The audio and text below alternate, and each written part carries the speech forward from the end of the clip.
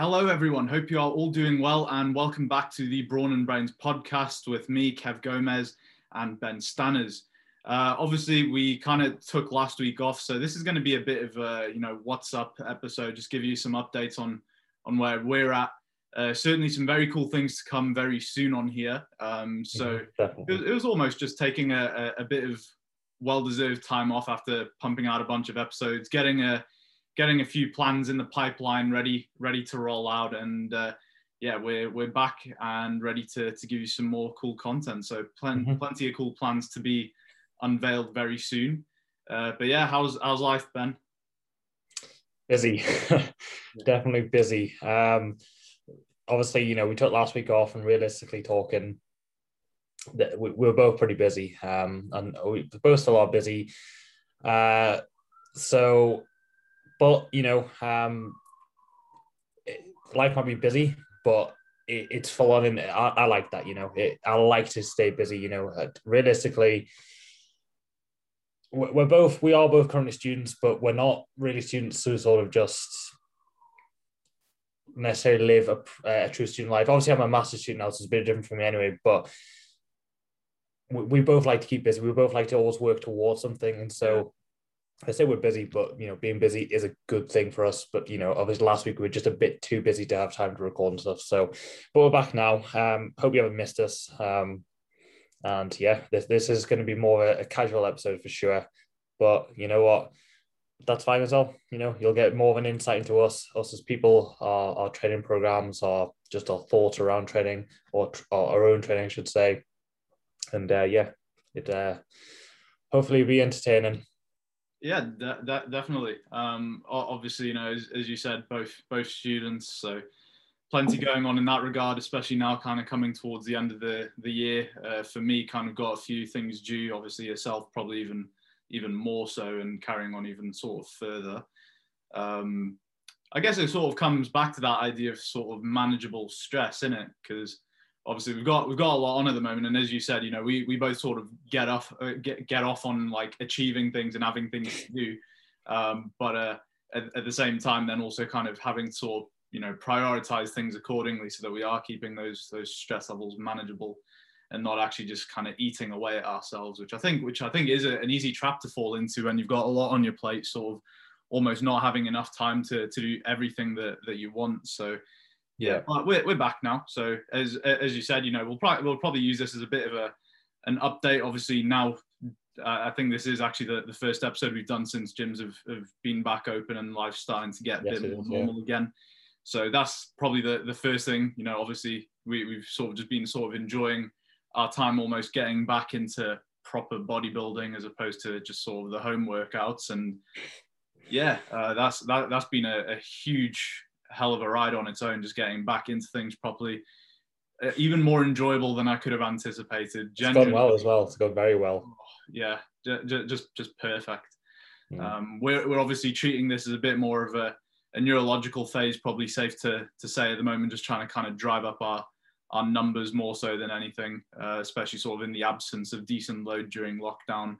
But we'll kind of go into the sort of nitty gritty of our training, as you said, give some of our thoughts behind what we do, because I know, we've obviously done our, first 4 episodes of the education series, obviously the first of which was the fundamentals of training, and hopefully as well as kind of spouting off on sort of the informative content, we can also sort of give you guys a good idea about how we apply the methods that we preach and how we utilize these things in our own training. So I don't know if you maybe want to kind of give thoughts kind of around your physique and how you're sort of tailoring your training around that at the moment. And then we can probably kind of break that down a little further.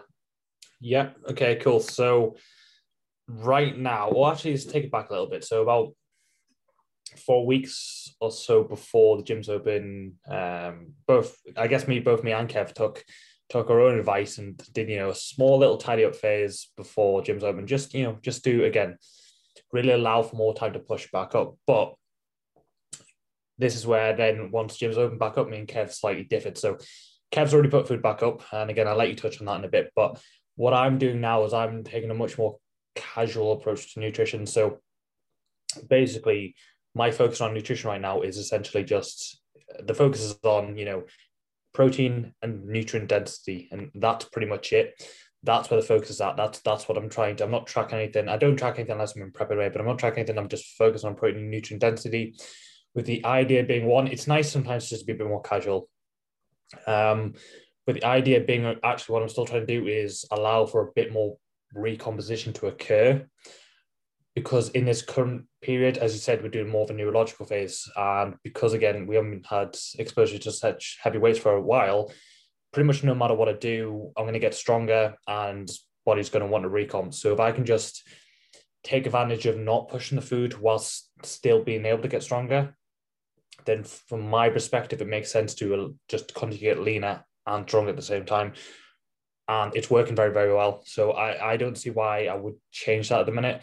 And, in terms of the casual approach as well, obviously, like I say, focus on protein and on nutrient density, but it's also that approach of, if I, and we certainly have, if I want to have a burger, I'll have a burger, that sort of thing, pretty much the way that I would suggest most lifestyle clients actually do approach their nutrition is, again, have the right focus on the right areas of nutrition. But again, from time to time, if you just want to enjoy something, go ahead and do it and enjoy it. And again, we've arguably had the best burger that we've had ever last week. So yeah, that's pretty much my approach right now. Like I say, it just, to me, just makes sense to allow my body to continue to recomp or get leaner, whilst no matter what, I'm going to get stronger. Now, when things start to stall, when I start to lose some of that rebound, then maybe, I'll look at the physiques app and consider to then push body weight back up and maybe food back up.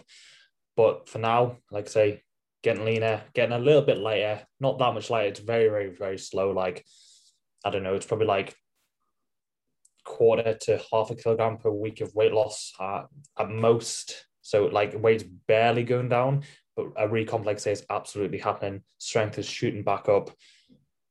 To me, that's a perfect world. So for now, I'm just going to keep riding with that until it stalls out. And like I say, more than anything, I guess even from like a quote unquote stress management point of view, because I'm not having to do much thinking about anything, it just takes the stress out of it and really adds the enjoyment back into it. So again, I just don't see why I would change anything about that approach right now. It's working wonderfully. Yeah, good stuff. I think definitely an appropriate approach for you, all things considered. For myself, obviously, as you said, taking things slightly differently in regards to food and coming out of lockdown. My cut actually went on a little longer, so mine was a little more sort of long term than just sort of a bit of a tidy up phase, and kind of as a result, combined with a few other things, maybe around mid February time, probably around then, I was going through a period of really, really high stress, and actually had to take a bit of time off training and stuff as well. Pretty much just for the stress management side of things, because I was really just burying myself into a big hole, and I really needed to take control of a few things to try and get my sleep back to a decent level, because things were just in a really, really shit spot. Unfortunately, sometimes life just does happen. There are a few things which are a bit more out of your control, especially in regards sort of lockdown related circumstances.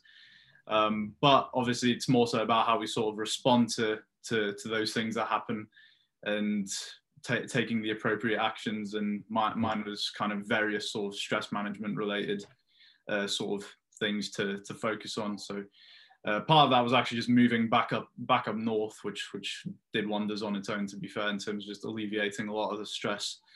But basically, what kind of came along with that was, because I was sort of dieting at that point anyway, was due to then sort of laying off the training and food still being a little lower, and stress and then sleep also being a bit poorer, just led to me running very, very flat in terms of physique, which is something I'm prone to anyway, just being someone of a very small build who can lose weight very, very easily. So I was running extremely flat in terms of my look. Did end up losing like a pretty decent amount of weight. I think I went down from can't remember the exact numbers, but I got down to probably around sort of the 76 mark, which for me is kind of that lean but not shredded sort of state.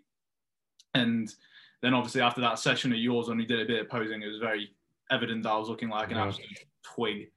So for me, it was certainly a bit more appropriate to sort of up my food coming out of lockdown, because especially with sort of the training again sort of being, you know, a bit more sort of neurological focused.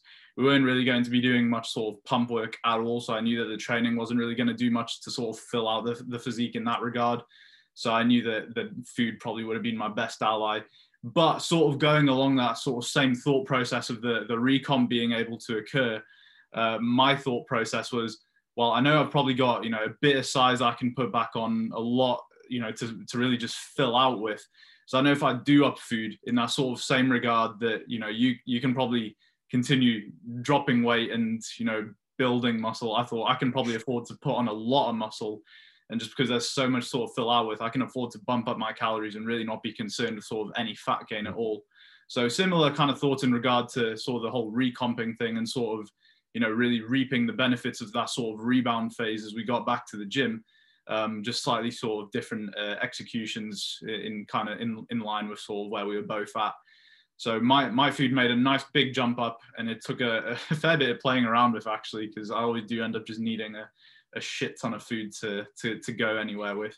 So my food's now sitting about the around the 4,000 mark again, which I'm already hating. If there's one thing that I can give to that dieting phase, it just comes so easy to me. Like, I know we've discussed this before, and how I just enjoy prep so much because I have the appetite of a little girl. So now 2 weeks back into eating a bit more, and this is already feeling like torture. We're very opposite. Be on 2,000 calories a day and feeling and being skinny in terms of how I feel. Pushing up food's a nightmare. Yeah, we're very opposite on that front. Obviously, I can eat for literally for days. I can eat put a food challenge in front of me, and I will finish it. We're very, very opposite. But you know, it's an interesting question, I think. And again, tell us in the comments, what would you prefer? Would you prefer to have the struggles of trying to eat more food, or would you prefer to have the struggles of being hungry? I don't know. I can appreciate that it would be hard to constantly eat more food. I think that might actually take a little. To be honest, it might take a little bit more mental toughness to eat when you really don't want to eat. Yeah, because I guess when you're hungry, there are little tricks you can do to manage hunger. You could have more voluminous food. You could use caffeine, that sort of thing. So I guess there are some tricks you could eat to use to eat more food as well. Like, you know, picking more, you know, nutrient dense foods. So like, you know, dried fruit versus normal fruit, things like honey, jam, those sort of, I guess, add-ins which add calories without adding volume. But yeah, as a whole, let us know which you think is worse, I suppose. That's an interesting one. I actually, you know, because even on that sort of whole front, there's also kind of an awkward line to draw between sort of pushing up food, but then also not kind of going sort of overboard in regards to, you know, just calories for the sake of calories, because then that essentially has sort of a detrimental impact on body composition, which is, you know, almost the space that I find myself in now, because obviously with already, you know, not being particularly hungry on the food that I'm on, and knowing that I'm probably safe for another few weeks, but knowing that soon enough it'll probably be at a point where I have to push up a little further. It's again, you know, that sort of, you know, are there, you know, more sort of, you know, calorie dense options I can go for? Yeah, but, you know, do I want to get my fats much higher than they are now? Not particularly. Yeah. So exactly. It becomes an awkward line to draw in that regard. But yeah, it definitely does. Like, there are, you know, we both get to a point where we need to add in things like cookies and stuff to manage to get the calories in. But obviously, you know, by doing that, you're also increasing significantly the amount of fat you get into that. It's not even quote unquote good quality fat either, so that's not ideal from a health perspective. But from a body composition perspective, I'm pretty sure we have discussed this before. I think it might be in a nutrition podcast. I think so. That, you know, like we said, fat is more easily stored as body fat. So from a really nuanced body composition standpoint, you do want to keep fat minimal when you are pushing up food. So yeah, it does get to that tricky point of like, how do you push up food without, you know, feeling overly full and force feeding, because that's not ideal either. you could bring down expenditure, but obviously you don't want to bring that down too low either, because that can affect hunger, as we know. Again, we've talked about this nutrition podcast. And also, again, from a general health perspective, you want to be fairly active on a day-to-day basis as well. So, yeah, welcome to the world of bodybuilding, where you're just walking this constantly tricky line. Again, anyone that's Gen Pop listening to this, please don't think this should be your life or this is how it should be. This is, I guess, you idiots trying to maximize. Yeah, this is a it is a competitive sport, really. I know people like to argue about what it can be classed as, but it is really a competitive sport. So it takes those further extremes to achieve what you want to achieve, and that's important to understand. Yeah, so let's take it back a little bit. So a couple of things you mentioned there. So interestingly, and again, I want to know your thoughts on this. Again, this is how we're keeping it casual. You said there, in terms of your physique filling out, because you're doing more neurological and less pumpy style work, and you need to rely on the food a bit more to fill out. But would you say that doing pumpy style work is the best way to fill out? Because, and again, I'm asking you from a personal experience, because obviously what can occur when you're doing pump style workouts is you actually just burn through more glycogen. I was just about to say that. So, but again, I want to sort of strip back this quote unquote science here and actually ask you from a personal point of view of how you find you fill out the best.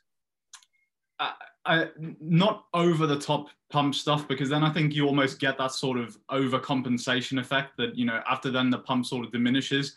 Then obviously, as you said, you burn through so much glycogen that if you aren't really replenishing it, then you probably end up getting even more flat and stringy. So I think, I think that's probably what I'd say. Overdoing the pumpy work probably, causes you to overcompensate in the wrong direction. I think, even from just sort of an inflammation point of view, I think that there can be some sort of positive effect to sort of a bit more sort of pump or metabolic work. I know a lot of people back when the arm day was kind of doing the rounds as a trend again. That's something that a lot of people said. They said, well, I'm not even sure if the arm day is actually making significant gains to my arms and the higher volumes doing bits, or if it's just more so that my arms seem so much more inflamed than usual that they seem bigger. So it is almost just, but again, we are on the topic of filling out as opposed to strictly building muscle. So I think that is actually a valid one to throw in, almost just sort of the inflammation side of things. Again, I wouldn't go overboard, but for example, I feel like something which would allow me to just put a little more blood in there, like maybe, something like more of like, I don't know, a 10 rep set as opposed to, we've played around recently with a lot of sort of, 3s and 4s and stuff. I think something, a little more in between would definitely sort of help me fill out a little better, especially combined with a little more food. My food towards the end of lockdown was like decently low for me, I guess. I think I finished up on, again, I was pretty lean in fairness, but I was around the sort of 2.7K mark with calories. So combined with a little bit of food, I guess on 2.7, even with pump work, when you're pretty lean, you're probably not going to get the best of pumps anyway, and you're probably not going to get particularly full. So yeah, it's a bit of an in-between one. But what I have noticed is, combined with that sort of food increase, the sort of more, heavy training has actually still been doing bits to fill me out, particularly my legs. My legs have been doing jumps recently. Jesus. Heavy hacks and squats have just been blowing up my legs, and I think that's well. I'm definitely a firm believer in particularly the legs and back just being something which is really only built off real heavy weight. So I think I'm just probably just going to roll with for the foreseeable sort of that hard and heavy old school approach, particularly for sort of back and legs.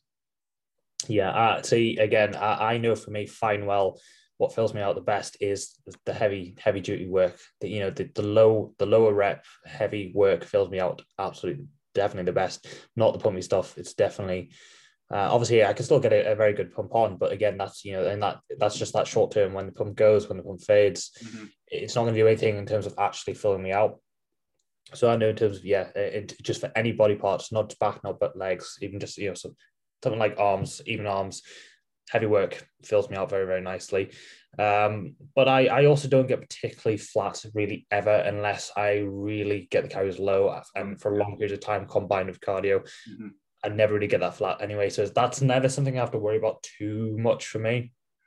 Whereas I know, again, for you, opposite, you've got to make sure you never get too flat, because you probably do, in fact, definitely do run a much higher risk of losing muscle compared to someone like me as well. Fortunately, I am reasonably blessed in that department of being able to gain muscle. Again, like you said, right now, although there is a bit of a rebound effect, even when carries on that high, even when I'm not trying to push up, I'm probably going to gain muscle anyway, because it's just, I'm blessed in that department. Even through lockdown, you did bits though, because I mean, yeah. What we'll move on to in a minute is probably more analyzing physique, because I'll move on nicely to sort of our training and how we structured that. But I was saying, when me and Charlie were having a look at you yesterday, like, compared to when you competed back in October, your lats have done bits, your chest has done bits. So kind of your weaker areas, so to speak. Oh, please don't. Can you hear that siren? Yeah, I can actually, but it's fine. Damn it. Yeah, sorry about that. City centre vibes as usual. But yeah, no, I mean, even through lockdown, you managed to gain like a decent amount of muscle, and you're probably looking, the best we've seen you, to be fair, in terms of, bringing up those slightly lagging areas. I would agree. Yeah. So yeah, I mean, that's what I do like about bodybuilding anyway. The subjectivity. It's arguably its downfall in some respects, but I think that's also sort of where it really sort of stands out as a sport, because anything that could be perceived as a negative can also be a positive in that regard. Because as you said, someone like me, maybe finds it very, very hard to build muscle, especially with such a tiny frame like mine. But at the same time, we you mentioned that funny quote the other day when I was posing. You said, "I've never seen someone with such a small waist that doesn't have like such, that doesn't have shredded abs." And similar kind of thing. Even though my tiny structure does make it a real nightmare to try and push up and gain some decent tissue, it also means I know when I dial in, I'll bring some like ridiculous proportions, because proportions will be crazy. Yeah. Whereas for you, it always takes you a bit of time to really get grainy lean. But we know that especially when we sort of filled you out for the show and stuff, you pop and are big, especially for a natural guy. You carry a lot of size. So yeah, that's kind of what I do really like about bodybuilding, the subjectivity and being able to really sort of make things individualized according to all those sort of little details that are unique to yourself. Yeah, absolutely. But I guess that sort of brings things on to sort of the physiques and stuff, and I've sort of already sort of touched on what I'm thinking of yours, and your lats are certainly looking a lot better, your chest's looking better. Kind of the main points which we sort of felt that you needed to bring up. So how do you think you're looking? Because I reckon still arms are looking like hella beefy. Your arms are just something else, honestly. Shoulders are pretty solid. Chest is now looking pretty solid. I reckon for you, maybe a little more back width, especially being a taller individual, and a bit more leg. I agree pretty much. Things have definitely come up. Especially, I would say again, that seen those photos yesterday, that the top line, so across the chest, across the shoulders, has come up really significantly. Like, very, very happy where that's come up. But obviously, my front shots and my back shots are my weakest shots. Probably my back shots are definitely the weakest, front second weakest, but front shots especially. I haven't actually seen from the back because we didn't get videos of me yesterday, but from the front, it has come up significantly. And again, with now me being in a really, really sweet spot in terms of leanness, but I haven't dragged it out for so long or taken an approach where I've been pushing so hard that I've got flat either. It's really allowed for a bit more, not complete, but a bit more pop to my actual physique. So it's, again, you can see those areas really come to life a bit more. Again, it's not like I'm super, super full. Or super, super flat. I'm just somewhere nicely in the middle. And again, right now, that's perfect for me. But, what's cool is if you actually think about it, time spent in gym, and this is absolutely true. Time spent in the gym since my show is 6 weeks. That's all I've done. That's the only time I spent in the gym is 6 weeks, and yet things have come up quite a bit from show day, which is obviously awesome. So right now, I would say because I've got so long till next compete, my physique's right where it needs to be. And the training approach that we're taking is very, very reflective of that as well, because everything's pretty even now. Obviously, at some point, I probably will need to put in a back-focused meso, just to, again, like you say, bring up the back width, especially a bit more, because that is my absolute main weak point. In fact, obviously, like I said before, the back shots are the weakest point, and the front shots are the second weakest point. But the reason why the front shots are particularly weak is because the width of my back from the front isn't quite where it needs to be. So yeah, that's where the focus needs to be. Legs are actually in a decent place right now. I'm actually very, very happy where the legs are at. Yeah, your legs aren't bad by any means. It is almost just for anyone listening. Ben's like 6'2" and I'm 6 foot tall. So even though our legs are probably good for sort of the average person, when we say our legs need to be brought up, it is more so just the fact that for our taller frame, especially next to other people on stage, we still run the risk of looking a little lankier just due to sort of being tall. So don't know what just happened there, but my just closed down the app there for some reason. That's weird. Yeah, but I agree. Legs are in a decent place, but obviously being taller, they still need to come up somewhat. But again, not really worried about that because plenty of time, plenty of time. And again, the short amount of time which I've managed to bring things up in the first place is pretty crazy, to be fair. And again, this isn't a spot where, again, I'm not even trying to push food up. I'm not even trying to push for maximal muscle gain. So, again, it just makes me realize how when I do, actually start to push up, like it's just gonna be mental. I'm not even far off all-time strength now, and I'm like 6 to 7-ish kilograms off peak body weight. Nuts. And again, we're 2 weeks back in the gym now. We just yesterday completed our second microcycle of being back in the gym. So give me another 2 weeks, and I think I'll be at all-time strength. And chance by then, body weight will probably only be lower. So right now I'm around I fluctuate anywhere between about 98.5 to 99.5 kilograms on any given day. By then, if I had to predict, I might be around 97 to 98, somewhere by that around. Like that's how slow the weight loss is, but that's roughly where I guess I would be. But at the same time, I think I'll be there with all-time strength. So it just makes me realize all-time strength, low body weight. When I push back up, new territory. It's going to be nuts. It's going to be absolutely nuts. Yeah. So I'm, in that sense, I'm very happy with things right. And again, like just bringing it back a little bit on the nutrition front, like it's working for me as well because hunger is like absolutely fine. Like I'm never ever hungry. Like, well, the appropriate amount of hungry, of course. So, I can eat my meal and I'm satisfied. I'm good. And energy is also in a very good spot. The exception of yesterday, I felt a little bit low energy, but I think that was also partly due to the fact that I had less sleep on the Sunday night, which had a knock-on effect onto the Monday morning. I think that was partly due to it because I feel great again today. So on the whole, like I say, things are just in a very, very good place. And like I said, it's just keep going the way I am because every single, if you made a checklist of things you would want to achieve, body composition, performance, hunger, the look, etc., I'll be ticking all those boxes. So right now things are perfect. Yeah, good stuff. I think that sort of sums up your situation pretty well. And I think, again, I completely agree with what you said with the legs in sort of regards that, we don't really have to worry about that just because the time sort of aspect will take care of that with sort of the rate that they're progressing at. I feel very much the same about mine. Even though they certainly need to be bigger, again, especially for us taller guys, The way that they are just coming along, it's almost, as long as we keep, doing what we're doing and getting stronger and, putting up new numbers on the hack every week and etc. I don't think we particularly have to worry about, certainly nothing like a leg focused meso or anything. So no, yeah. Even though they need to come up, it's not like a matter of urgency for either of us for sure.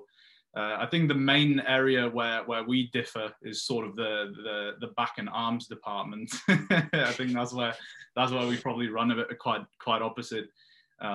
Admittedly, I've done a lot of work kind of previously on back width, because that was previously like a huge lagging area for me. Again, I think I'm certainly one of those, narrower individuals with like a very sort of small structure, even just sort of, skeletal. Just very, very small build, very narrow. And, especially when I used to pose next to Ben or Charlie, I just used to get like absolutely dwarfed from just sort of a general sort of frame and mass perspective. And sort of posing next to both of you yesterday, I was actually pleasantly surprised with kind of how the width is looking. Certainly needs to come up, but almost tempted to say kind of same with the legs. I know as long as I keep adding weight to the chins and the D handle pull downs, it's almost just sort of a time perspective, sort of a time thing. And I know that as long as that keeps getting ticked off, then I don't need to worry about like a back focused meso or anything. What does need to come up, but I think also probably proportionately, I guess you could say, to the width, is my back thickness. I think that's probably where I am lacking a little more, especially across the upper back. I think my traps and rear delts definitely need to come up a little bit. I think both you and Charlie have me considerably there. So that's probably one area where our program differs a little bit, and we'll kind of get onto that in a minute. But yeah, my sort of back thickness needs to come up a little more, I guess decently proportionally to the width, but I know the width is coming fine. My top line definitely needs to improve. Always something that I've struggled with, to be fair. Particularly evident in our front shots. My top line next to yours was kind of appalling. I've always noticed that I have like really, really bony collarbones. Like I don't know if my upper chest just inserts like dead low, but I've always really found it hard to sort of cover my collarbones. But yeah, again, so we'll sort of be reflected in our programming with a lot of sort of the pressing. Well, the current training is very much set up to improve that top line right now. So there's a lot of higher incline style pressing throughout this current mesocycle. So to be fair, again, as long as we just keep going the way we are, that will come up. We just need time. That's it. It will come up.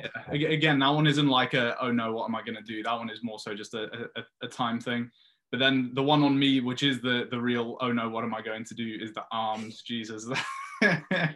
when posing next to Ben yesterday, I mean, in fairness, I guess it's worth saying that, again, Ben's arms are probably, a real strong point.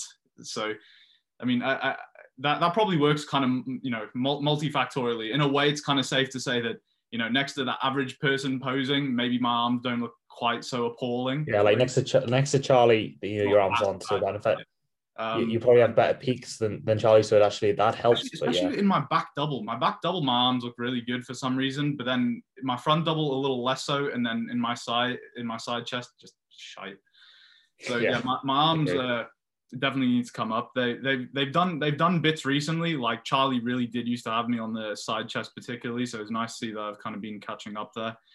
But yeah, the arms, especially next to someone like Ben, and again, even though it could be said that next to someone whose arms are less gifted, might look okay, but with that being said, on stage might well come up against someone like Ben. Exactly.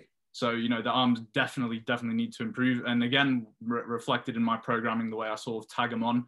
And the way that I'll probably run it is, in the same way that Ben said that you might need to do like a back focus meso at some point. At some point, we'll probably continue, because Ben and I actually train together at the moment, because most of what we do is kind of works for both of us. But then at some point we probably will sort of split off, and it'll probably do sort of back focused work, and I'll do sort of more arm focused work. The arm focused meso that I ran sort of maybe July to September kind of time last year did do bits for my arms and shoulders. So at some point I'll probably do that again. The main thing is I need to stop being a baby with my food. I feel like if I finally hit like the 90 kilo mark, then hopefully I won't look that bad as a 6 foot. And where's body weight at now? Currently it's 78, which for 6 foot is kind of pitiful. Yeah, yes, it is. So I feel like part of it is just I need to stop being a baby and just push up. And that should probably take care of a lot of things. And I'm hoping to get there maybe around sort of September time now. Sort of September, October would be nice to hit a pretty high body weight, do a little tidy up, and then sort of another push forward before hopefully a prep next year. So what probably will happen is we'll probably just stick on sort of the upper lower split that we're doing at the moment, maybe up for the next few months after like a little tidy up, probably go our separate ways and focus on our weak points for a bit. But I guess that kind of runs things through nicely into how we are actually setting up our training, which I guess a fundamental of is sort of the split. So we found this one to work very well for us. We always kind of seem to come back to it, you know, whenever the goal is just all out mass for us, this one just seems to work really well in regards to sort of a strength and hypertrophy point of view. So we roll with a very, very basic upper, off, lower, off, repeat split. Each of those sessions has 2 rotations. So we've got an upper A and B and a lower A and B, which obviously just, you know, rotate through the microcycle.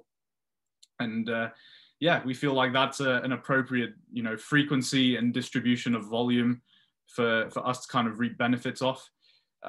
It brings up an interesting point about sort of actually, you know, potentially lower volume as you get more advanced, because a lot of people probably would look at someone like Ben and say, you know, how is someone that big running on something like an upper lower split and able to progress? And I'd say that with one set. Yeah, exactly. Most of the stuff we do is just one set, particularly at the moment. But you know, even as we go on, a lot of it probably still will remain just one set. Very, very kind of Dorian Yates-esque training at the moment, with just the one sort of all-out set to failure. The main thing, I guess, differing being the training split, really. But yeah, no, we found it to work exceptionally well. Sort of, you know, 3 to 4 rest days a week. Some people would think like that's crazy. There's no way, you know, there's no way that's enough. You're only training 3 to 4 days a week. There's no way that's enough. One set per exercise, no way. We say if you train as hard as us and you get, you know, really efficient at making that training all out quality, you know, with real accurate execution, sets taken all the way there to failure. And then most importantly, being able to progress your logbook consistently, that will 100% be enough. You know, if those numbers are getting driven up over time, alongside your body weight, you know, it's really the basics. You are going to gain muscle doing that. The nuance then comes with sort of the distribution of volume and frequency, the exercise selection, and sort of the mechanical positions that we favor for said muscles. That's where the nuance comes in, and which we'll get into in a sec. But the real basics remains, you know, progressing the logbook, training bloody hard, and sort of upping our body weight. But yeah, we find that sort of setup works exceptionally well for us. It's the setup that Ben and I used when we first met. Actually, didn't get to run it too long, but it worked tremendously well. And then even that short amount of time, it was we always end up coming back to it. It just works well for us. Yeah, but the absolute key word there is for us. Yeah. Now it could work for you. Can't say. There's no way I can know right now, but because I don't even know who I might be talking to right now in terms of being, you know, who's watching. But for us, it works phenomenally well. It really does. But again, you could say it partly works well for us because we have really learned that skill of being able to take it there, not with shitty form or anything like that. Take it there with a high level of execution and precision, and really, really drive home that hard training. And you know what? If you saw us in the gym, you would think, first of all, you think, shut the fuck up, you're too loud. that one's not even debatable. Yeah. But truth be told, you know, again, to be able to take it there, sometimes you do have to get nice and loud. You just have to, because you have to get in that head. You just get buried otherwise, and you won't be able to do the set properly. So, yeah. But yeah, the key thing is it works very, very well for us. And like I say, you know, one set currently, it might have to taper up a little bit over time. It probably will. But currently, one set is more than enough to get the job done. And, you know, again, more so for me, but still a little bit for you, Kev, as well. That's one set. But like, for example, you know, first 2 exercises yesterday was a heavy set where it was pretty much 3 reps, but 3 reps that all required a little bit of assistance on my part because I was going for a new heavy weight on.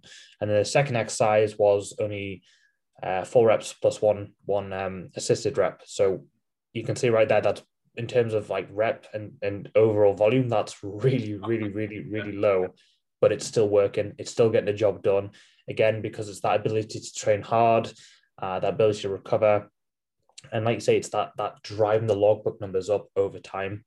And that's just, it's doing bits. It's absolutely doing bits for us right now. So we're in a very good spot. And again, we're in a very good spot, not just right now, but we're in a good spot to be able to progress from in the future when we do need to change things up a little bit as well. So like I say, things just couldn't be going better right now. It really couldn't. Yeah, definitely.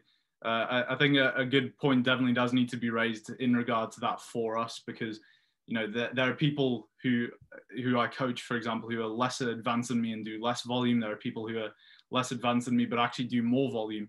So yeah, setup is obviously going to be very, very individual. This is again something which has just worked very well for me and Ben, who obviously do have, you know, pretty much identical views in everything that we do training wise. So yeah, works very well for us. So I guess we can start sort of breaking down the sessions now. So upper wise, we always kind of like to start our sessions with some sort of side raise variation. We think, you know, that obviously your side delt isn't going to get, you know, very much attention sort of from any presses, even sort of your shoulder presses. So considering that it isn't really going to take anything away from your presses, it just makes sense to just kind of get it done first. It's not going to take anything away. So if anything could add, no one ever had side delts that are too big and round. So we're trying to get non-natty side delts. Yeah, pretty much. So our first upper session, our upper A, starts off with a crucifix lateral. We think mine doesn't. Yeah, mine starts with a Y raise. His starts with a crucifix lateral. Yeah. Yeah. Very similar movements though in regards to almost. I mean, the crucifix lateral is almost just a different setup of what is essentially kind of a Y raise movement. But yeah, in terms of kind of side lateral variation, we obviously think that's superior to something like a dumbbell for sure. So yeah, that's kind of the start off of that session. We then move on to a low incline dumbbell press for both of us. I think the dumbbells, obviously we favor the lower incline just because, or more so for the sake of loading. We're not going to have it flat because again, you know, top line is, you know, quite important, and being able to have a slight bias towards the upper chest is ideal in getting a little more shoulder ticked off. But we will obviously mention that we are doing like much higher incline work as well. So I think for sort of the low incline dumbbell press is almost just sort of our, you know, big loaded heavy chest movement. Mm-hmm.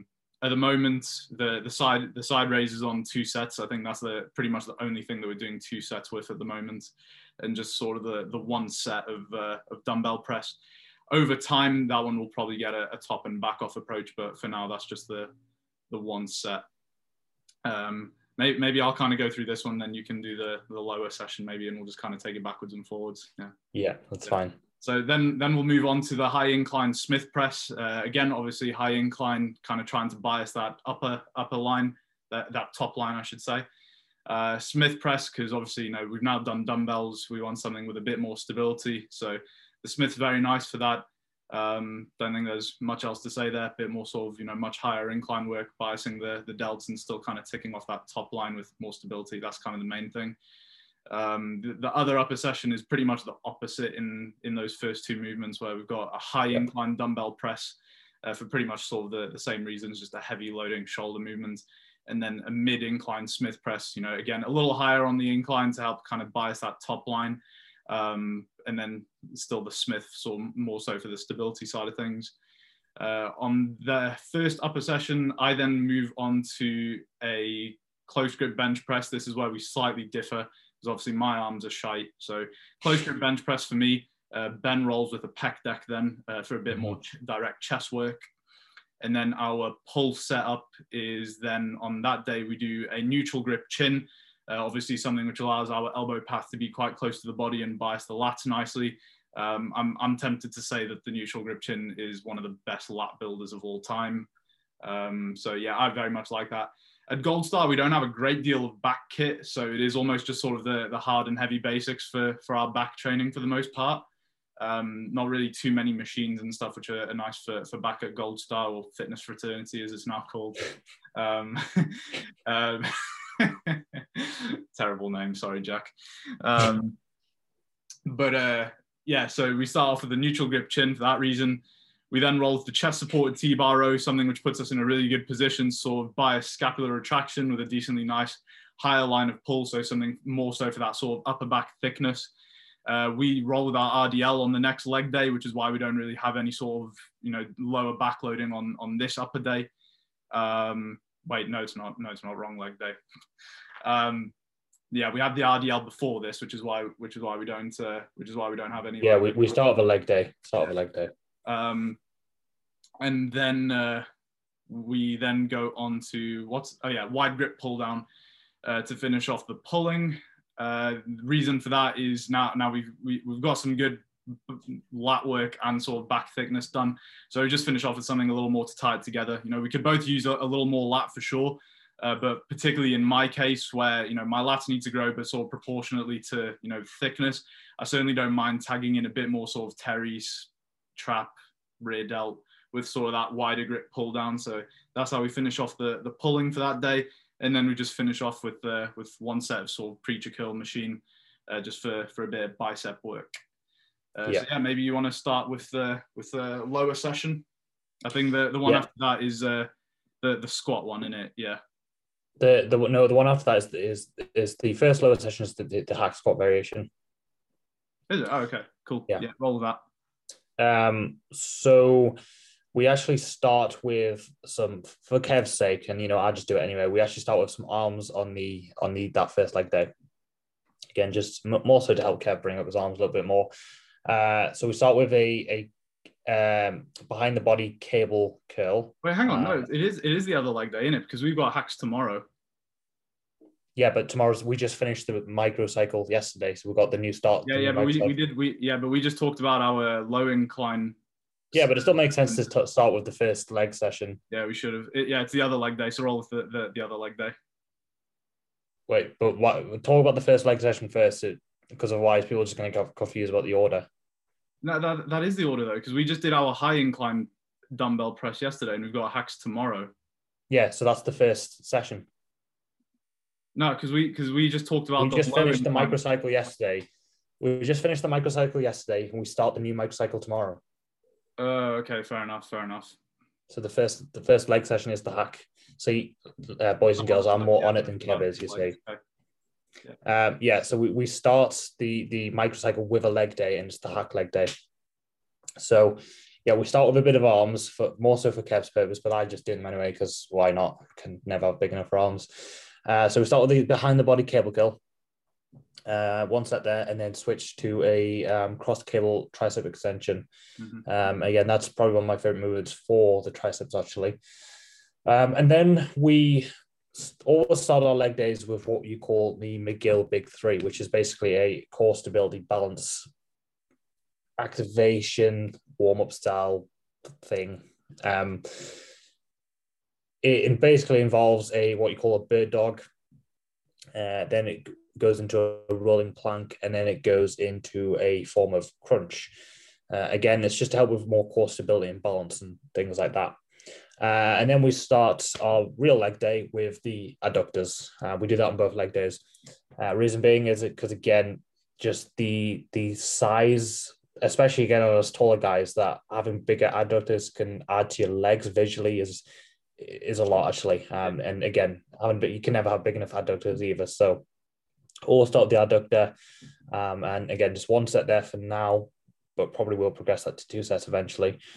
And then we prioritize a little bit more and go with we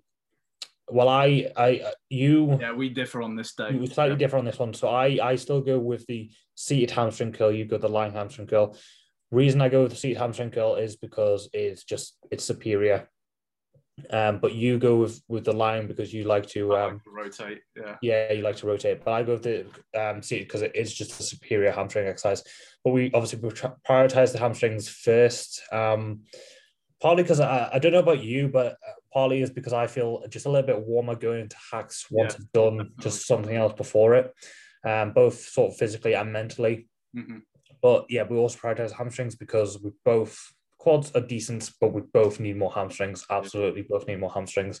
Well, That is, mine probably are actually one of my better features, but you can certainly never have big enough hamstrings. That's yeah, I think just you just can't, especially in your side shots. But we both need, more hamstring. Again, trying to get onto what I like to call team droopy, yeah, which is that hamstring droop in the side shot. So yeah, we prioritize the hamstrings first. And then we move on to my absolute favorite exercise, which is the good old hack squat. Mine as well. Yeah. So again, so far everything's just one set.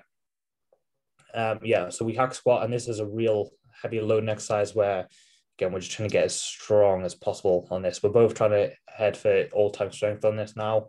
I think you're at a point of all-time strength on hack squat actually at the minute, aren't you? Pretty much, yeah. Yeah. And hopefully tomorrow with good get in the zone, probably take it really into new territories. Yeah. So this is where Kev gets particularly loud. But you know what? Again, he needs to. Absolutely needs to. So I'm getting close to being back to all-time strength. I mean, I hate to do this, but if you went, pound for pound in terms of where my body weight's at relative to where my strength's at, I guess I'm at all-time strength on that perspective. But so I think sometimes I just like to say bullshit. That's just bullshit. All-time strength is all-time strength regardless of where body weight's at. So I'm getting close to being back at all-time strength, but I'm not quite there yet. But again, that's partly because I can lift so much on that now that increasing it is just by a little bit makes the world a difference. So, it's almost like the straw that breaks the camel's back. Sort of, that's the point at which I'm at, like a little bit, just that tiny little bit extra makes it feel that much heavier. So I'm getting there, but just not quite yet.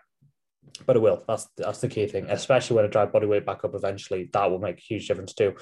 So yeah, one set and hack, one very heavy set, and then we move on to, is the RDL straight after that? It is, isn't it? Mm-hmm. Yeah. Same thing. It's a loading exercise. So again, just trying to get strong as possible in the RDL. Again, just trying to move up to all-time strength on that as well. Again, right now I'm doing more so paused RDLs because I really want to, again, especially at the bottom of the rep, as I get stronger, ensure that there's no breakdown, especially around the lower back. So, combined with doing all the core work, the RDL, the pause RDLs is just really to help keep execution nailed whilst allowing to get me much stronger. And again, that's working very nicely at the minute. Then after that, again, just one set is, again, when we slightly differ. You could do a leg press and I'll go to a leg extension. I just don't like the leg press that much. My range isn't massive. And also I get too strong too fast. So it just gets annoying loading up. Plus we don't, especially throughout lockdown, there was no extension being trained throughout the knee, throughout the quad. So for me, it just makes more sense to put a leg extension in, again, to train the actual extension function. And like I say, it's just a bit more direct work in the quads, and overall leg still needs to come up. So, do more direct work in the quads is still a good thing for sure. Again, just one set there for each of us, and then finish on a little bit of calves. Even though we should probably do them earlier or first, because again, we're both shy calves. So again, just for now, just one set in the calves, a nice pause in the stretch position, a nice pause in the contraction position. And really, again, just trying to prioritize control, but still, it's still, just because it's a calf doesn't mean you don't put some loading onto it. So, still nicely loaded. And then that's pretty much sums up leg day one, essentially. Yeah, very much so.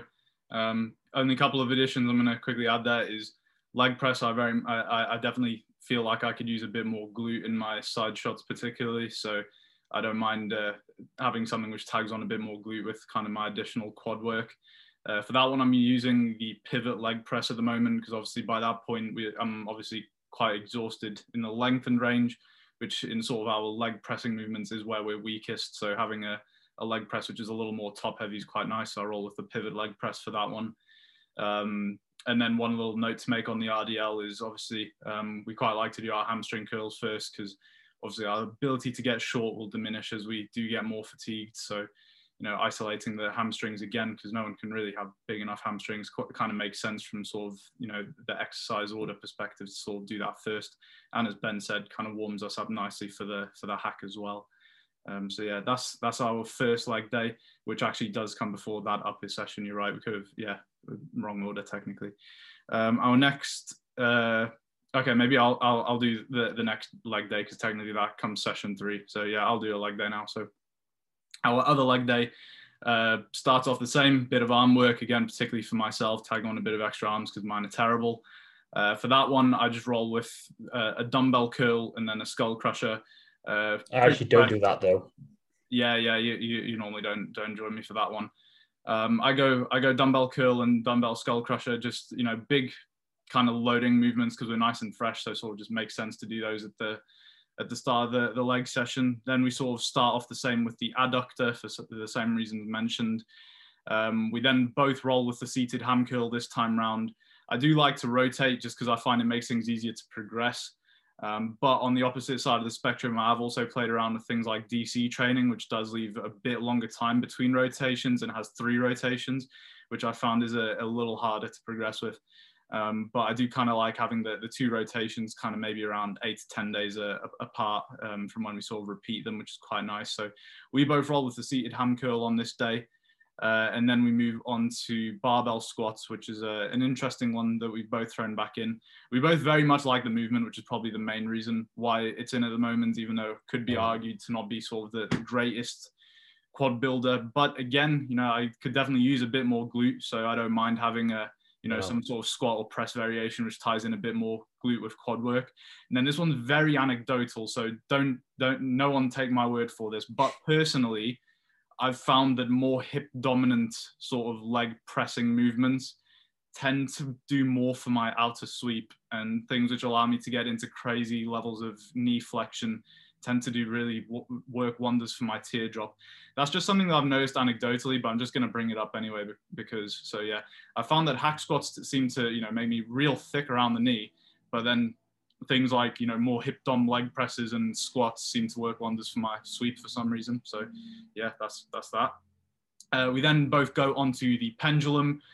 Same kind of thought process as the pivot leg press. We're obviously weakest at the bottom of our leg pressing movements. So then, while we've still got something left to give, makes a lot of sense to then do something like a pendulum, which is a little more top heavy.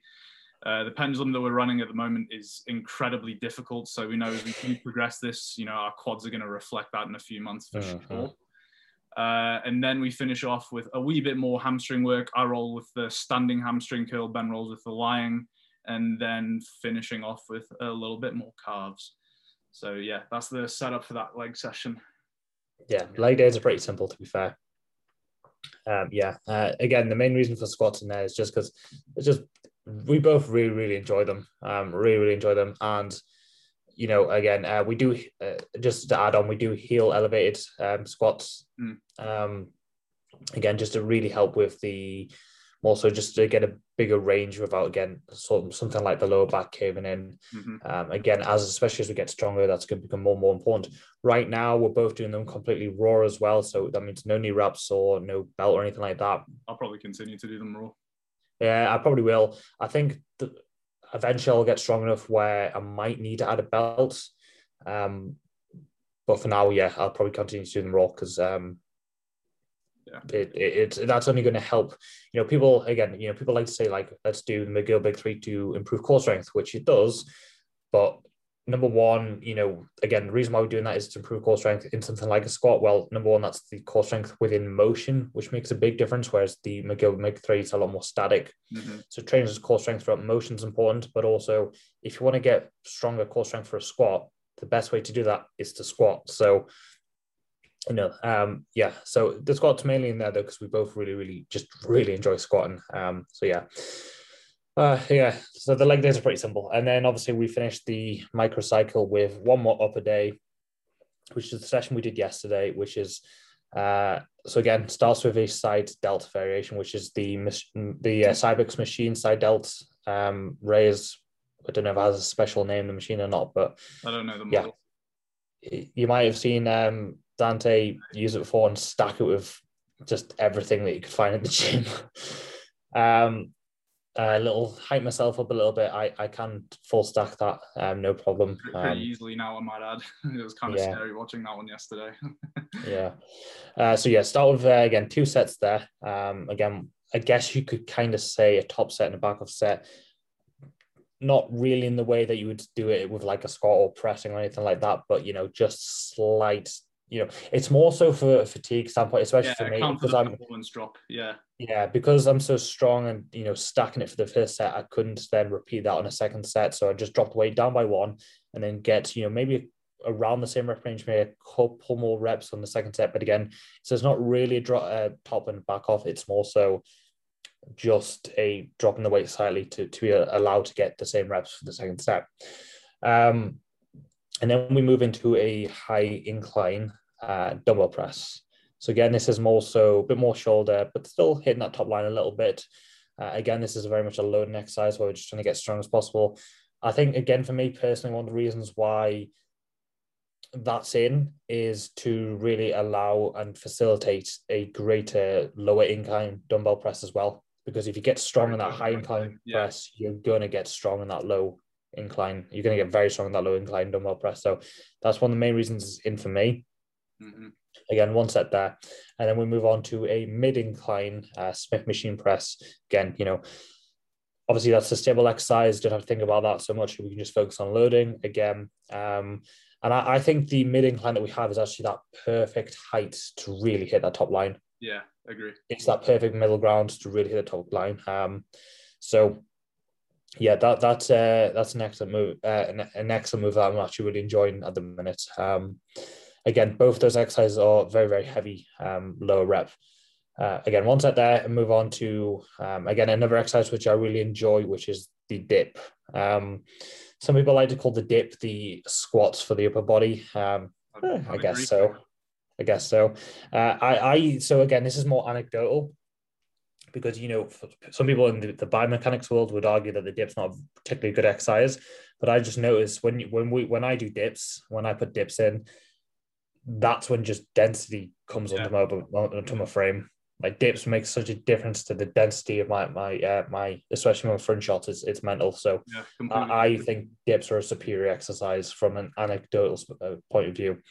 Again, this is an exercise where we're definitely going to be loading, but maybe slightly higher rep range now. Maybe 6+ essentially, whereas before it was probably for me anyway under 6 or under 5 reps. The first 2 exercises, this is going to be a little bit heavier and go 6+. So again, 1 set on the dips. Again, for now, that will stay at 1 set, but that might go up because again, in the past, I've done a top and a backup set on dips, and again, that works fantastically well. So, yeah, for now, that will stay as 1 set. And then after that, we do pull down. Yes, we do the modified pull down. I've already gone to the liberty of labeling this one the Stanners pull down because I don't know if it's set up anywhere else. Yeah, to be fair, so the modified pull down it's a lat dom pull down, but never personally seen anyone else do it this way. If you want to see how we do it, then come to our Instagram and it's on mine. Yeah. Kev put it on his Instagram. At some point I'll put it on my Instagram. So if you want to see how it's performed, come to the Instagram pages. Of course, right now in the editing, I'll put the whole Instagram things below on our screen so you can see where to find us. So yeah, go to our Instagrams if you want to see how that lat pull down is done. And then we go to an exercise which I'm not that fond of, but this is where we might split off because maybe I might change it out. You to do like a little more lat work here while I do that. Yeah. I might change it out, but for now I'm giving it a go, which is the bent over row. My problem with that is, again, although my grip strength is really, really good, because the bent over row is obviously, again, more so in motion compared like the barbell compared to like say an RDL, it slides around in my hand more, and so it's puts a lot more pressure on my grip. So I'm already getting too strong at the exercise for what my grip can handle. I might put or get some of the loop straps. I don't like normal straps, but I might get some of the loop straps to help with that. But as a whole, I actually don't like the exercise that much, so I might switch that out. and put in a bit more lat work instead. But again, for now, that's one set, reasonably heavy. And then we will do one more back movement, which is a seated back row, which is a machine that actually I really like. Again, already haven't had weight to the stack for that. So, not ideal. We need to get the gym pin sorted, or, the good old screwdriver, just to be able to add more load to the stack, because I'm stacking everything at the minute. And then we'll finish with one bicep exercise. Again, slightly different. This is where you'll do a preacher curl, and I will just do a standard seated curl. I just quite like that movement, prefer it. So, and then that's it. That's the entire microcycle. For now, like I say, everything's at minimal volume, and at least for me, not anytime soon I won't be tapering up.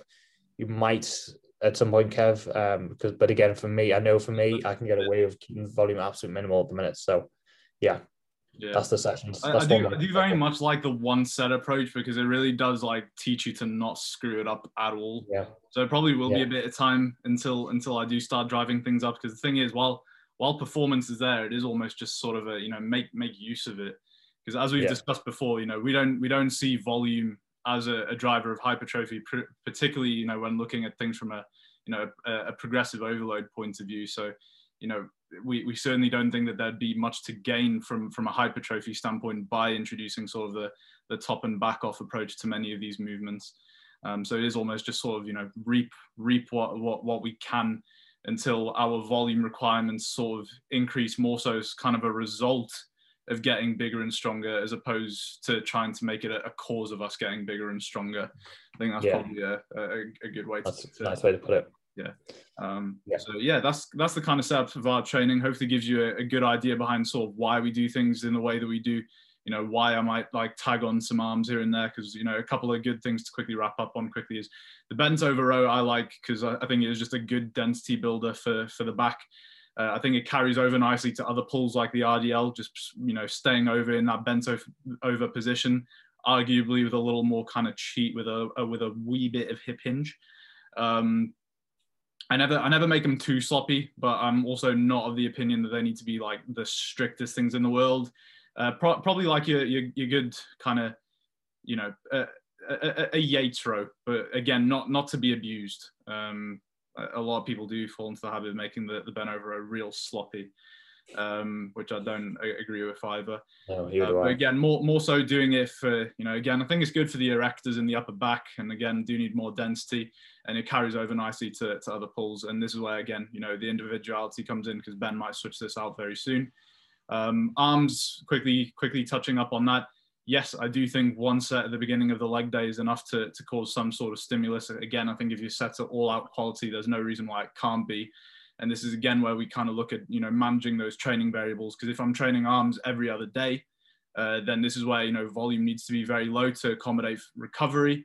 But then if volume is very low, then those sets need to be all out quality to ensure that we are stimulating something. But I can guarantee you that in a few months, my arms will be improved. So that will be the proof will be in the pudding. But that's why we do things. Hopefully that's given you a good idea of sort of the individuality behind, a couple of the things that differ in our training, but with pretty similar goals for the most part. Ben and I are probably the few people that sort of can train together and do pretty much everything together. A lot of people really, shouldn't have training partners, I think, because some people's goals just don't match at all, and they almost try to kind of squeeze in their training with each other in a way that just really isn't compatible and conducive to the goal. Whereas Ben and I do train together for that reason. Everything that we do fits nicely together. Charlie and I have trained, on and off for periods of time. There are times when things are there lined up nicely for us, but again, things have to be according to the goal, which is why we don't currently train together, because Charlie and I have pretty opposite physiques for the most part. So again, makes sense that our setup is different in that regard. So yeah, that's that. I think that's probably all the updating done. So maybe we just finish off with a couple of just random little bits, which I wanted to touch on, because that makes sense, because I think this has been reasonably long already, to be fair. So yeah, it probably makes sense to start to wrap things up in terms of a bit more the fun parts now, the questions that we always ask our guests that are just hard to answer. So we're going to ask ourselves now. Yeah, so we obviously have been now a bit notorious for asking our guests their top 3 movies, which has obviously, you know, sparked some people asking us what are our favorite movies. So we thought, while we're giving you these updates and just us two here on a full length episode, nothing educational, we'll run through that. But we're going to go above and beyond for you. We're going to tell you our top 5. Well, I'm going to try. It's still a hard question. Yeah. So I guess I'll start to give Ben some time to think as well. So my favorite movie of all time, partially for the nostalgia, but I do also think now, you know, looking in hindsight and putting yourself in the mind of the audience at the time, I think it's also sort of creative genius. Favorite movie of all time is Star Wars, A New Hope, the original. Again, partially for the nostalgia, I'm quite a nerd, so I do like things like Star Wars and sci-fi bits. But I think A New Hope, again, just sort of putting yourself in the mind of the audience when you watch that movie, you do just see that it is pure genius. So that's probably my favorite movie of all time. Always an enjoyable watch. You know, decent actors with good chemistry, decent script, plot, and kind of, you know, the way that the movie's paced and everything. Very, very actually quite good on George's part. So yeah, that's probably my favorite of all time. Number 2, this one's just personal favorite. I don't even think it's a very good movie. I just really enjoy it for whatever reason. Point Break, with Keanu Reeves and Patrick Swayze. I'm a huge Swayze fan in general, actually. But I just think the movie's a real, you know, just funny. Partially for the cringe, because especially back then, I don't think Keanu was a great actor. So there are some scenes which are almost just funny for the cringe. But I think the storyline's pretty decent. Very, very kind of old classic movie type thing, which I just enjoy watching. I think that one's pretty hilarious. So that one's probably my second favorite of all time. I just enjoy it. I know it's not a great movie by any stretch. Number 3, one which I think is actually a pretty great movie, is Wolf of Wall Street. I think this will probably be in quite a few people's sort of top whatever movies. Yeah, I think that one was hilarious, brilliant acting, brilliant story, of course. Can watch that one time and time again when I get sick of it. Number 4, possibly I can't remember if I've changed it since talking to you, because I feel like I had something different for number 4, but maybe not. Kingsman. This one was one that interesting. I just really enjoyed when I first watched it. Like, my mind was truly blown, especially because when I watched the trailer, I didn't think it would be that good. And then when I went and watched it with my mates, I was truly blown away. And I got home and I was like, Mum, you have to go watch this movie. It was amazing. Truly brilliant. Something very, very different. Absolutely hilarious. Some of my favorite jokes of all time are in that movie. I can probably quote more of it than I would like to admit. Yeah, just really, really good. And then 5 to wrap up the list, I'm probably going to go with, again, I don't know if I've changed this, because I felt like I had something different as my 5th one when we've discussed this previously. But I don't know which order I'd have it in. So either The Dark Knight or The Prestige.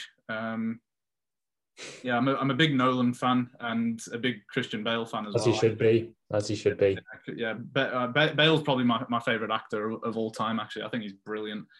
But yeah, either The Dark Knight or The Prestige. Obviously very different movies, but both just amazing in their own regard. Everyone's seen The Dark Knight, so I probably don't need to delve into that one too much.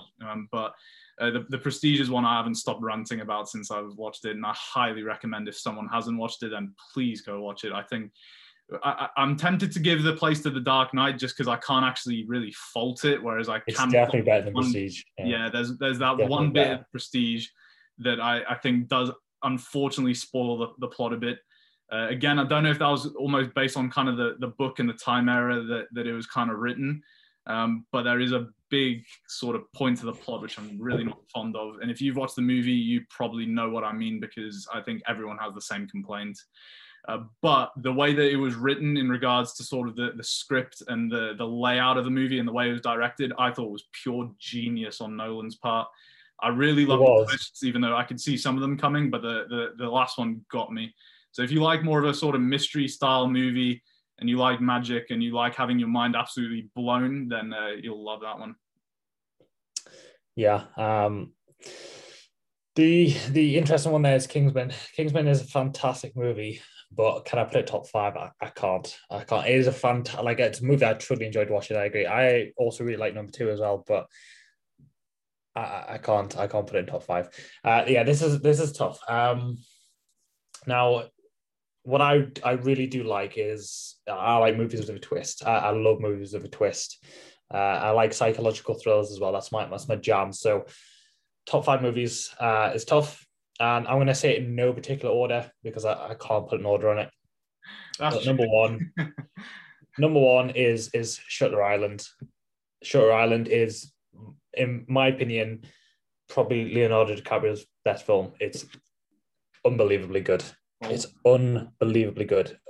Also has Mark Ruffalo in it as well. Shutter Island is fantastic. Honestly, if you've seen it, my God, it is good. Just watch it. I can't say anything more. Just watch it. Excuse me. Number two would probably have to be, again, there's no particular order, probably The Hateful Eight, which is a Quentin Tarantino movie. Again, any of his movies are fantastic, but that's probably my favorite. It's one of the newer ones, but it's probably my favorite. Yeah, it's definitely my favorite, actually. That needs to be watched if you haven't seen it. Number three would, again, I'm a horror fan, so I've got to include at least one horror movie. And so the best horror movie, definitely the best horror movie is The Conjuring 2. That is incredible. Really, really, really, really good. Really, really, really good. Very, very good. Again, if you've seen it, you know how good it is. If you haven't, watch it. Yeah, if you're a horror fan, and what's so fucking creepy is at the end in the credits, they play some of the original tapes that are within the movie. Oh my God. It sends shivers down your spine. Seriously. Like, but that's the thing, is you want that from a horror movie. Yeah. If you haven't seen it, please watch it. It's very, very, very good. And again, it's supposedly based on a true story. Now, whether the actual events are caused by what the movie suggests they are, probably not. But the actual, again, you hear the original tapes and like, oh, Jesus Christ, I need to just disappear. I can't face life anymore. Because, yeah, it sends the shivers down spine. It's a tough call between The Dark Knight and Dark Knight Rises, because The Dark Knight is brilliant, but the Joker, and obviously and Heath Ledger is brilliant as the Joker. I was gonna say, I think it has to be just on that alone.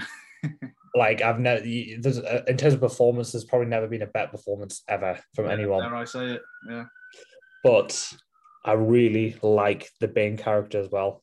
This sounds weird. This does sound weird, but I really like his voice, especially in the cinema. In the cinema, when I first watched it and you first hear his voice, and obviously you got the surround sound and you hear this voice, and you're like, whoa. I don't think it sounds weird. Someone say that they really like the noise of someone talking into a Pringles can, but it's just weird. It's just that first line. It's like, it's just brilliant. And Tom Hardy, again, does a great job. Yeah, for sure. Number five. Again, I'm trying to think. I know I feel like I'm missing something big and obvious. I think you're probably going to go with Lord of the Rings. Correct me if I'm wrong. I could go for Twin Towers or Return of the King. I could, but I'm not going to. Okay. I feel like I'm missing something more obvious. And I could quite easily go with like an Avengers film, because I love the superhero. I love the entire Marvel saga. I love it. Absolutely love it. I think, when we originally have talked about this before, I think Endgame was in your top three, I think. Yeah, it probably is. But here's the key thing, is more so Marvel. If we look at it on an individual film level, it is brilliant. But it also, they do rely on the whole saga. Yeah. And so therefore, realistically, can I put an individual movie in? Fair play. Maybe not. I'm just trying to think of some.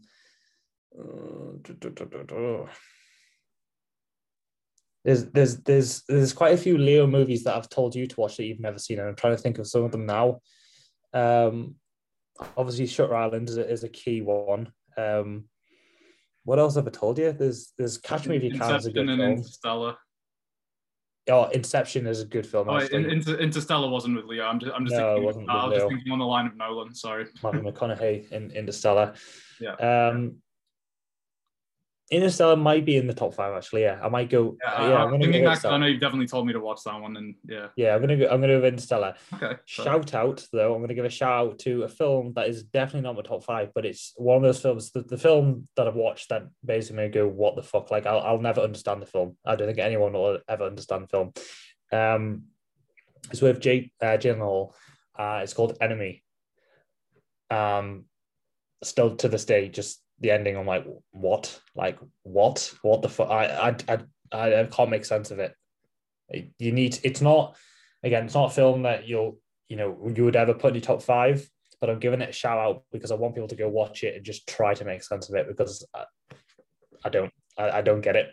I don't think anyone gets it. I even did one of those things after where you go on YouTube and sort of search for the ending explained, and they couldn't even explain it. Gotcha. So yeah, watch it, and I'm confused. I don't have any words to describe it. I like Jake Gyllenhaal, so I probably will watch that one, definitely. Yeah, it is good. It's just like, what the fuck? Yeah, so they're probably my top 5.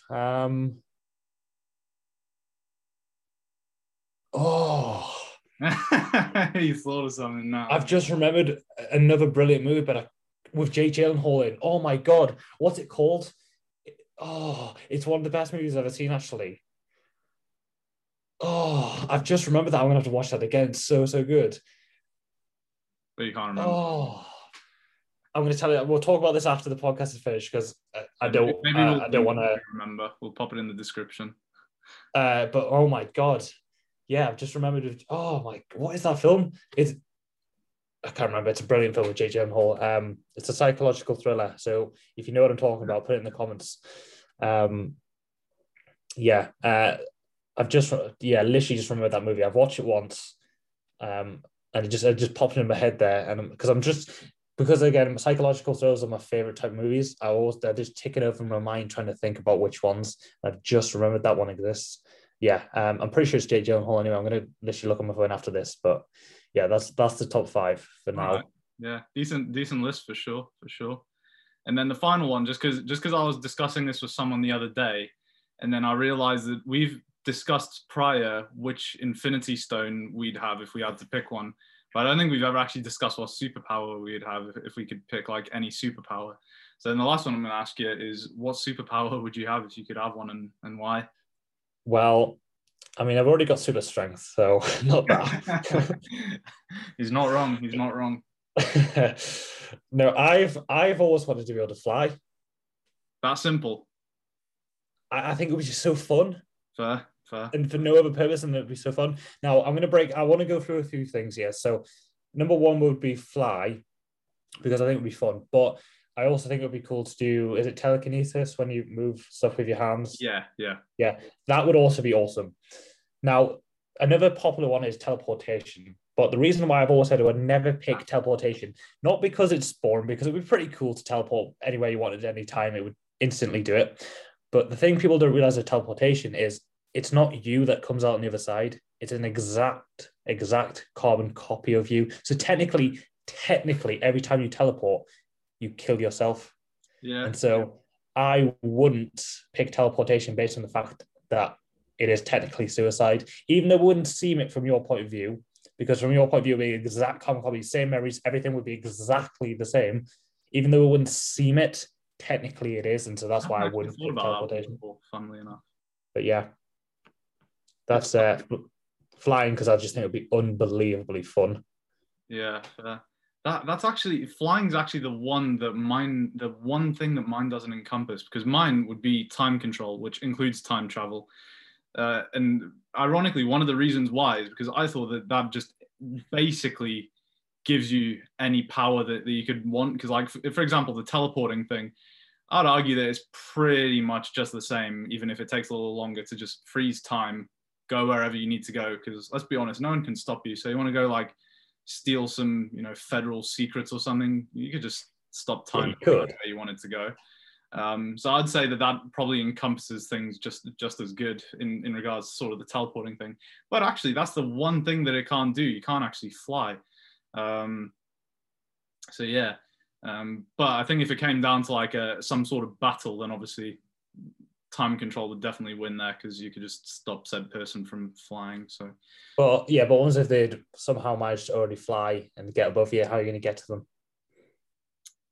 With frozen time, there are a multitude of options you could take for it from that, and not anything that they could really do to stop you from doing that. Key question though: if you're freezing time, are you still aging? By time control, you'd be able to choose like what exactly is affected and what isn't affected by time. Because, like, for example, I always think that scene in Doctor Strange where he uneats the apple and stuff, for example. So I think but he always still ages. Huh? So this question is: can you stop the aging? Yeah, without a doubt. Because I mean, because you'd just be able to undo time on yourself. So. And here's the interesting about time control is technically you can't stop all time, because no matter what, you still have to experience this moving forward within time. So technically, time control is cool, but it doesn't control every aspect of time. It's still time control, though. No, because you're just affecting what is and isn't affected. No, because you still have to move forward in time to be able to do anything. Yeah, while time's frozen, but that's why I'm saying you're just you're more so than anything, you're almost affecting what is and isn't, controlled by time. Yeah, but so what I'm saying is like technically, so time around you is frozen, but your actual time itself always has to move forward, otherwise you'd be frozen yourself. Yeah. Fair point, and one which most people probably hadn't considered.